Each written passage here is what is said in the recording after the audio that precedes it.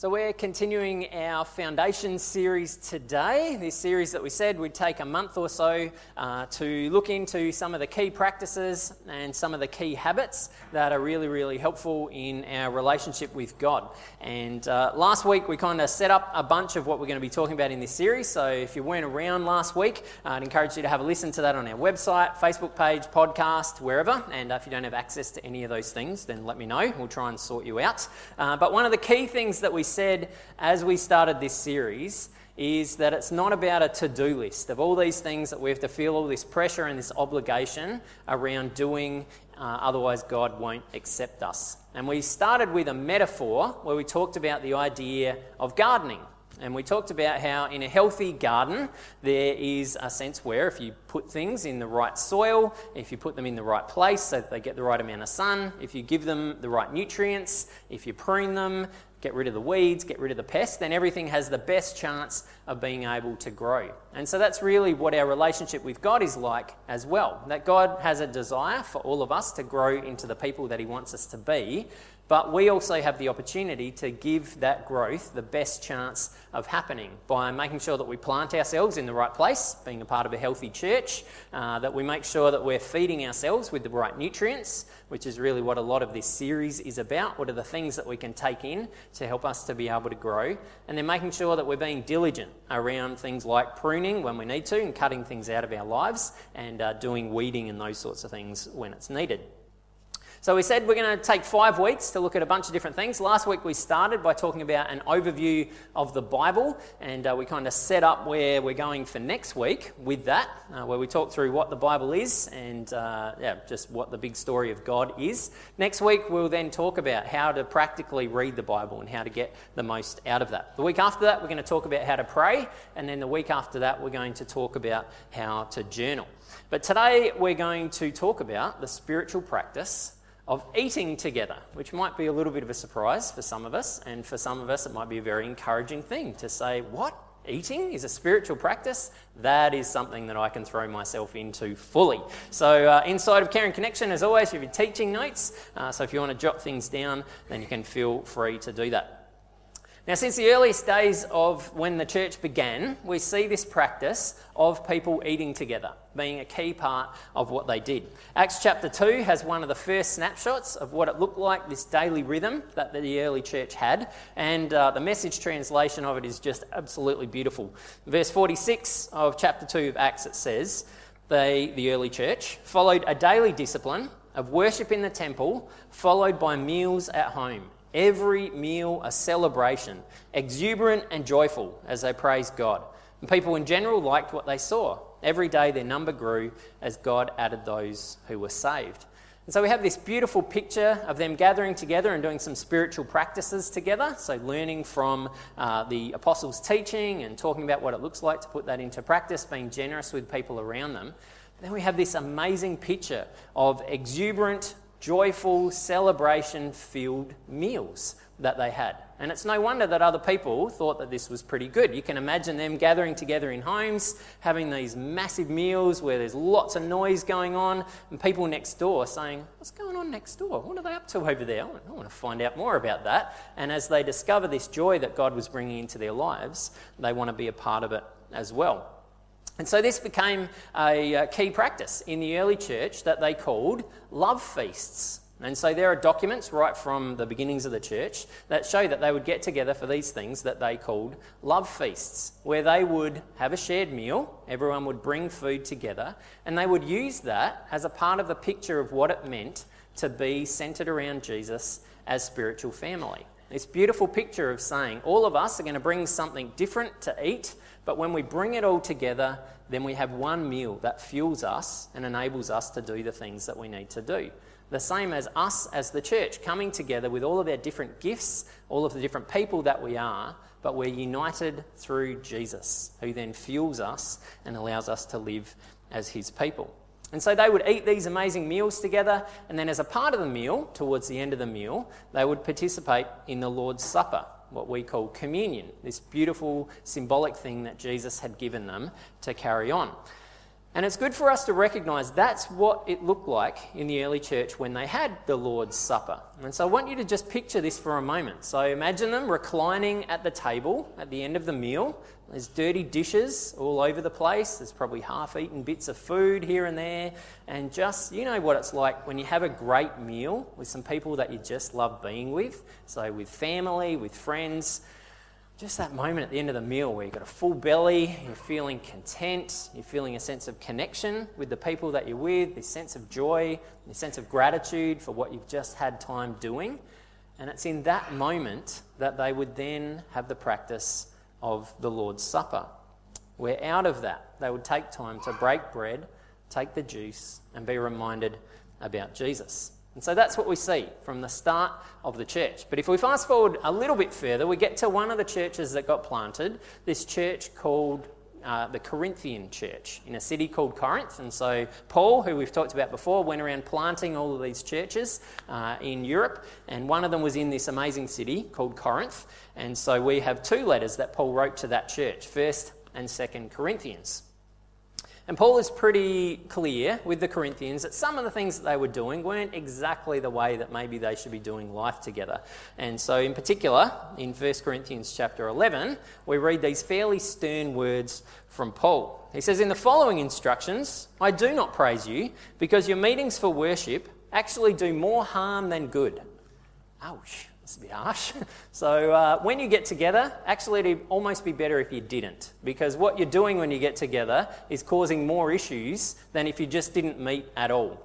It's kind of a good start. So Paul explains why he feels this strongly. He says in verse 18, "In the first place, I've been told that there are opposing groups in your meetings, and this I believe is partly true.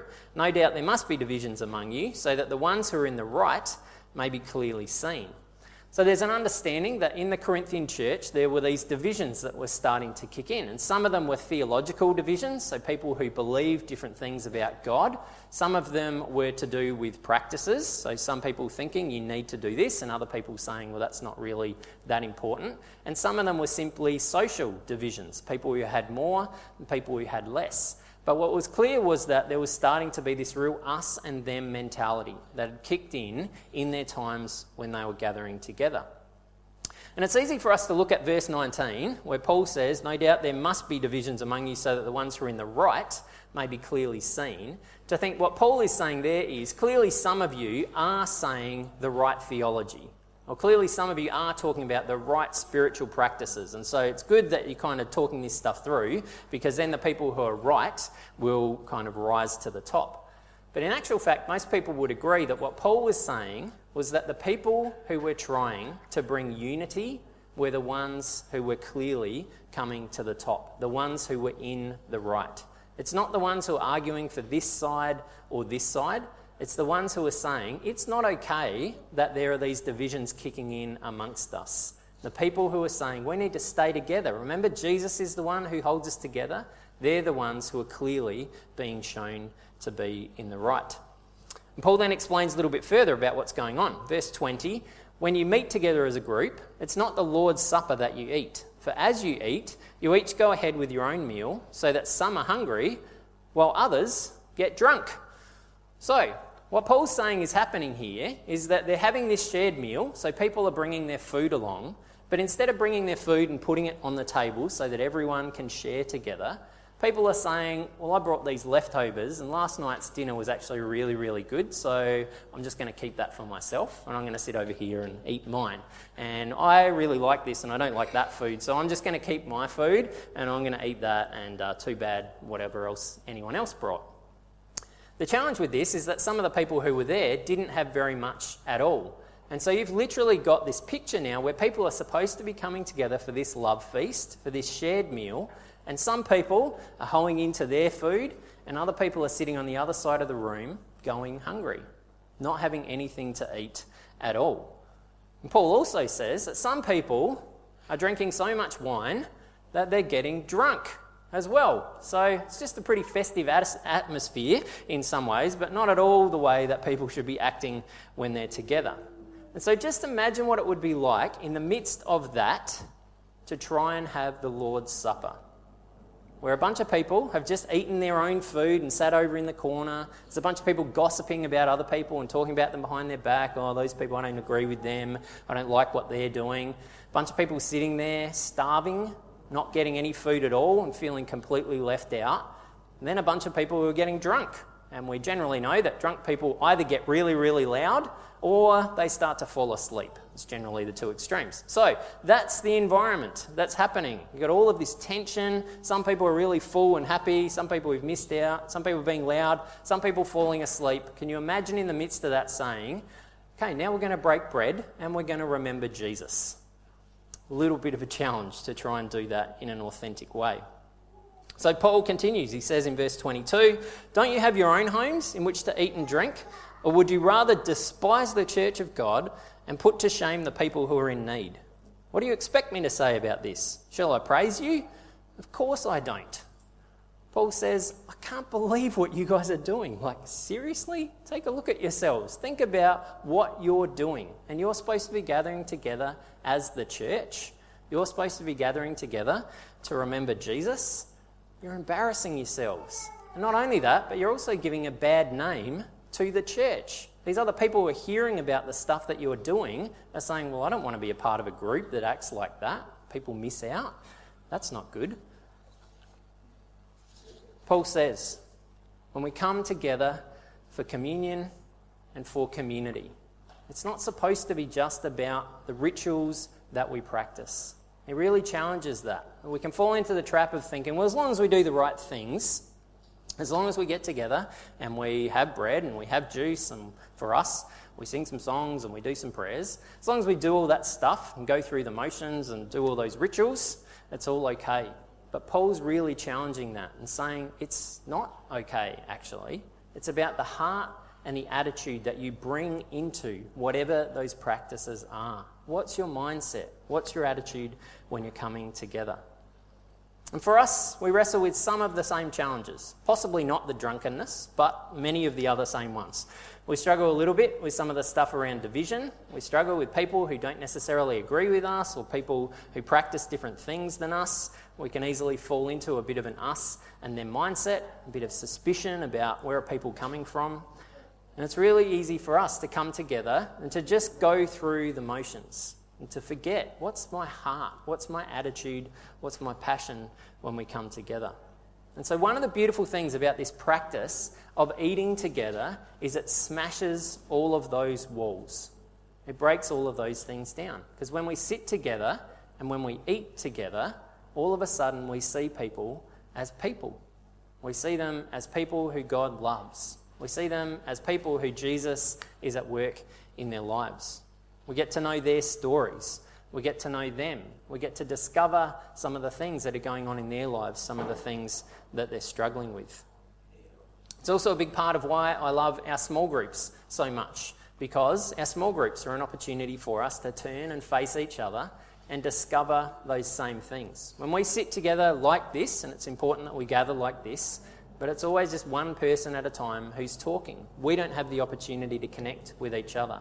Our small groups are that place where we can turn, face each other and get to know each other. And so it's been beautiful to be able to experience that together, and certainly we've involved food in that as well. So our Monday night group, we always start with food, and we've had a number of shared meals together that have been really, really great, and again, a good opportunity to connect with each other. Our Tuesday group, we've had some shared meals but also some shared afternoon teas, and that's been really nice too. Just an opportunity to get to know each other's stories and hear where people are coming from. There's this amazing sense of joy and connection that comes when we gather together, and when we bring food into that, it becomes even more rich. And I would argue that in today's culture, this practice of eating together is more important than it's ever been before. We recognise that our culture is at a frenzied pace. People run around and go from one thing to another, and particularly eating has just become this functional thing. We eat some food and then get on with the next thing that I need to do. And so this practice of slowing down and actually enjoying a meal, being able to savour the food that I'm eating, so that actually tastes really, really good. Being able to savour the company that I'm in, being able to enjoy the conversations that we're having, being able to just slow down and be is almost becoming a lost art for lots of people. And so eating together gives us an opportunity to restore that practice, to recognise it's really important. And there's more and more research that's being done that shows that one of the big challenges for families is that practice has gone out the door. And lots of families now, same thing. It's about a functional thing of just get some food because mum and dad have just come home from work and they're tired and the kids need to get to bed. So quick, hurry up and eat something, kids, and then we'll get you to bed. Or running till we've got to get you to this practice or to this rehearsal or to this thing. And so eating together has become a lost art for families. But there's so much research that shows that's the place where we find our identity. That's the place where we find our security. And so one of the reasons why a lot of kids are struggling is because they just don't get that experience on a regular basis anymore. And it's important to recognise this isn't just about us as a church community doing this, but this is also about the ways in which we connect with those around us, with our neighbours, with our friends, with the people that we work with, even with our extended families. Eating together is this beautiful way of us being able to build trust, being able to hear their stories, and being able to connect with them as well. And one of the other reasons why eating together is so important is because we get all of these pictures that this is what life is actually going to be like when we step from this life into the next. Isaiah chapter 25 verse 6 is a great example. Again, the Message translation paints it this way. Here on this mountain, this picture of us at the end of time with God, here on this mountain, God of the angel armies will throw a feast for all the people of the world. And tell me if this doesn't sound good. A feast of the finest foods, a feast of vintage wines, a feast of 7 courses, a feast lavish with gourmet desserts. Sounds glorious, amazing. So this is one of the pictures that we get of what things are going to be like for us in eternity. And Jesus, when he talks about the kingdom, often uses the idea of a feast as one of the pictures that helps us to understand what life is going to be like. Because there's so much richness that comes. We all know what it's like when we sit down and share an amazing meal with people that we love. There's just something that is right in that. And so that's a picture that we get. And so we should take the opportunity not to wait until then to experience all this stuff, but make the most of it in the here and now. So Paul challenges the Corinthians about this idea of making sure that they're eating together, but when they're coming together, they're doing it from the right mindset. And a big part of why that is, as I said, because this leads automatically into the Lord's Supper. This opportunity to be able to do what Jesus gave us as this practice of remembering who he is. And so these verses that we're about to read again are ones that are very common to be read before communion in lots of more liturgical churches where they use a similar script each week to be able to talk through what they're doing. For us, because we're churches of Christ, we try to take the gist of it, the meaning of it, and each week we come back to these same principles. We don't just necessarily say exactly the same words each week. And so Paul outlines these 4 things that are really important for us to remember as we gather around communion. In verse 23, he starts by reminding us that this thing that we do is based in history. Jesus, on the night when he was betrayed, is where Paul starts. This is at a time when Jesus was betrayed, the night before Jesus died. This happened at a moment in time with a figure in history, this man Jesus. Verse 24, Jesus took bread, gave thanks for it, broke it, and said, "This is my body, which is for you. Do this in memory of me." And so we take bread as the reminder of Jesus' body. And it's good for us to remember that. We take bread as a reminder of his body, not of his death. And it's important that we do slow down and we recognise the sacrifice that Jesus made for us when we celebrate communion. But a part of why Jesus said, "Remember that this is my body," is to remember his life as well as his death. Remember his teaching. Remember the way that he treated other people. Remember his love for those around him. And remember that death wasn't the end. Jesus also had life in his resurrected body when he came back to life. And so we remember Jesus' power. We remember what Jesus is able to do now, the all-conquering Jesus that we serve. And so when we take bread, we remember Jesus. All of those things about Jesus. His death, yes, but also his life and his resurrection. We remember who he is. Then in verse 25, in the same way, after supper, Jesus took the cup, and he said, "This cup is the new covenant sealed with my blood. Whenever you drink it, do so in memory of me." And so we have this beautiful, rich word covenant there, that in Jesus' time was this word that was kind of the closest for us would be a contract, but it was a very relational contract. It was a contract where you agree to do something and I agree to do something in the way that we're going to relate to each other and connect with each other. And so Jesus says this juice, this wine, is the reminder of a new covenant, a new contract that's been put in place in your relationship with God. And that new covenant is, that new promise is, that I've done everything necessary for you to be a part of God's family. It's done. The sacrificial system is over, and now you're a part of God's family. So what's your end of the bargain? Live like it. Live like you're a part of God's family, because I've done everything necessary to give you the opportunity to be able to do it. And then in verse 26, Paul finishes by saying, "This means that every time you eat this bread and drink from this cup, you proclaim the Lord's death until he comes." That when we take communion, we're taking the opportunity to declare, to make a proclamation about who Jesus is and about what Jesus has done. And we will continue to do that until Jesus comes back and scoops us all up and takes us into eternity with him. It's a time of proclaiming for those who aren't aware, through some tangible, symbolic things, what Jesus has done for us. Now, quick side note before we wrap up is that Paul then writes some words that have been taken very out of context by some streams of the church for quite a bit of the time. In verse 27, Paul says, "It follows that if one of you eats the Lord's bread or drinks from this cup in a way that dishonours him, you're guilty of sin against the Lord's body and blood.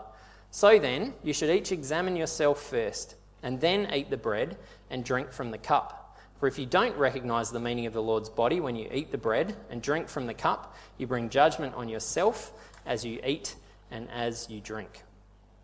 And as we'll come back to next week when we talk about how to read the Bible, this is why it's so important for us to understand context when we read anything, but particularly the letters that Paul wrote to the early church, because Paul is writing in a specific time to a specific group of people and addressing some specific issues. And so it's really important for us to understand exactly what was going on behind that. And so Paul is saying to the Corinthians here, based on everything that I've just told you, based on what you understand the Lord's Supper is supposed to be about, don't bring divisions and selfishness and drunkenness into your times together. That's not the right thing to do when you're trying to remember Jesus. Do you think that's what he meant when he said, "Do this in remembrance of me"? Of course it's not. Make sure you're coming with the right heart and the right attitude in the midst of that. However, this is not supposed to be something that then causes us anxiety or makes us start to think, "Oh, I don't know, am I allowed to have communion or not?" And sadly, some streams of the church have used this as a way of saying, "I'm sorry, but you can't take communion, because until you've proven that you deserve to be able to do this, until you've proven that you've searched yourself, until you've proven that you agree with all these things, you can't participate in communion." And it's why I love who we are as churches of Christ. One of the key distinctives for us right from the beginning was opening this table up and saying, it's not about what you've done, it's about what Jesus has done. And he's the one who invites you into this table, into this feast, into this meal. So, if we're starting to wrestle with this question, am I worthy of Jesus' sacrifice? Do I deserve to be able to come and have communion? The answer is always no. No, you're not. Neither am I. None of us are worthy of it. We don't deserve it, but that's the whole point. It's a gift that was given freely to each one of us to be able to come and to be welcomed into God's family. Not because we've achieved it, but because of what Jesus has done. However, we should remember what Paul is saying here, that when we come, we should take a bit of time to remember and to say, am I coming with the right heart? Am I coming with the right attitude? Or am I coming filled with selfishness, filled with us and them stuff, filled with what's in it for me, filled with bitterness or anything else? Because this is supposed to remind us that all that stuff should be pushed to the sides. And we gather together as God's family centred around Jesus. So in a moment, we're going to do exactly that, and that's why I figured we should have communion at the end today, because it didn't make a lot of sense to do all of that and then talk about the meaning of all of it. So we're going to take communion in a moment. So if the kids who are going to help with that could come forward, that'd be great. Now, I honestly thought about doing communion as a part of lunch today, because, like I said, that's what we see in the early church, was this picture of them having a meal together, and then out of that, having the Lord's Supper. But I didn't want to push the envelope too far. We might do that at some point in the future, so I'll just name that as a possibility. But today we're going to do it as a part of our service, so it's okay. Before we get to that, though, I want to just give us an opportunity to be able to think practically about what we want to take away from today's message, because we will finish with communion and then a song. And so in Caring Connection, on the teaching notes, you'll see that you've got this line there that says, "This week I will aim to," and then a blank space. And this series is a very practical series. There's going to be lots of practical takeaways from it. And so one of the dangers is that we sit and we say, yeah, that's all really good and really interesting. I should definitely do something about that. And then if you're anything like me, the minute the service finishes, it's like, oh, think about it, I've got to catch up with that person, I've got to get food ready and do this, and then this afternoon, and then by tomorrow. What did we talk about? I don't remember. So the point is to be able to say right now, in this moment, is there something that you want to aim to do this week? Is there a clear takeaway for you from what we're talking about? For some of us, it could be as simple as sticking around for our lunch afterwards. We've intentionally done this way so that today you have an opportunity to put your homework into practice immediately. Stick around. And the bonus is you get to eat some really, really good food. So if you didn't know we had a shared lunch, it's okay. You're still welcome, because we're not all going to go into our corners with the food that we brought and just eat it and leave you on the side. We'll share all of our food together. So if you want to stick around for our shared lunch, that might be the thing that you'll aim to do this week. It's just to put that into practice and to stay maybe for the first time that you've ever done that. For some of us who stick around for our shared lunch every week, it might be just going into every month. It might be just going into our shared lunch with a different mindset. And to be able to say, today, when I have lunch, I'm going to sit with someone who I don't know very well. And I'm going to intentionally try and hear a bit more of their story, hear a bit more about where they've come from, about the things that are happening in their lives, and just to be able to talk a bit more with them. So your I will aim to this week might be to sit with someone that you don't know very well. But it could also be that you want to push further out into this week and say, my aim this week is to meet up with someone outside of just the context that we've got here.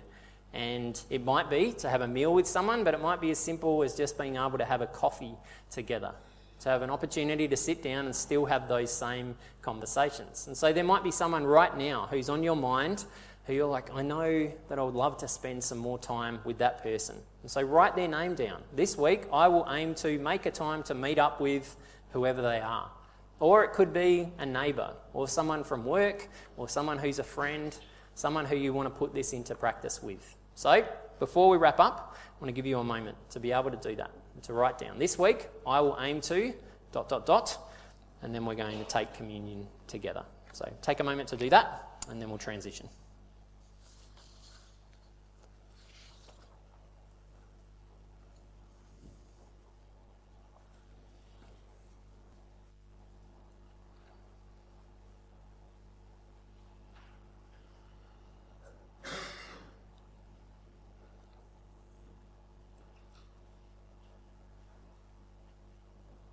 So this is our opportunity to share in the Lord's Supper, to share in communion together. And I'm clearly not going to do a long communion intro today because we've just had a fairly long one, and that's more than enough. But everything that we've just said is true. We gather together as a symbolic meal. For us, it's not practical for us to have a meal every time that we get together. But every week when we get together, we take these core elements of that meal and we gather around and we remember Jesus. Through the bread, we remember that Jesus' body was given for us. That Jesus threw himself fully into God's mission. Not just his death, but his life, his teaching, the way that he interacted with people, and his resurrection, the life that he had after death. And we take the juice as this reminder of one final sacrifice that brings a new covenant, a new contract, a new promise in our relationship with God, where we've been welcomed into God's family, and so now we have the opportunity to be able to fully participate in that family. So I invite you guys forward, and I'm going to pray.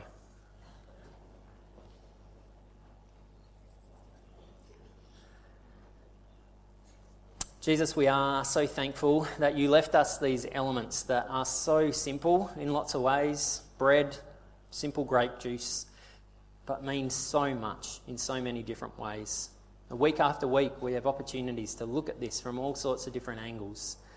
But in the midst of that, to remember you, to remember who you are, to remember what you have done for us, to remember the life that you lived, the death that you died, the sacrifice that you made for us, and in all of that, to remember who we are because of that. And so we thank you that this has been something that's been a part of the practice of the early church since it was first started, and that we get to continue on in that tradition. And so we ask that you would help us to recognise that you're here with us in the midst of this. And we would take the opportunity to express our gratitude to you for all that you've done for us, but also that we would use this as a tangible expression to say, Jesus, we want more of you in our lives, fueling us and helping us to be the people that you want us to be. In your name we pray. Amen. Let's pray, and then we'll sing one more song to close our time out together. God, we thank you that our relationship with you is so full and so rich. As we get into this series where we talk about foundations and talk about habits and practices, I'm grateful today for the reminder that it's not just about my relationship with you, that it's not just about us individually, these practices that we often do on our own, where we read the Bible, where we pray, where we journal, but that right from the beginning of the early church, it was about being community and practicing our spirituality out of those relationships that we have together. And we thank you for the reminder that our practices also involve physical things, that it's not just this spiritual, ethereal thing, but that we get to eat food together, something tangible as an expression of all that you give to us and of what it looks like for us to come together and to share together and to find our place in that. So as we head into this week, I pray that you would continue to challenge us about that every moment of every day is an opportunity to participate in the work that you are doing and opportunities for us to continue to grow in our relationship with you. And we pray especially for our time together over lunch, and that it would be an opportunity for us to put into practice all these things that we've talked about today. And this sense of us coming together, having common unity, being able to share together, being able to grow together, and out of that being able to express our love for you and our love for each other, that then inspires us and fuels us to be your people as we head out into this week. So we thank you for these reminders today. And we ask that you would continue to allow us to live those things out as we head into this week. In your name we pray. Amen.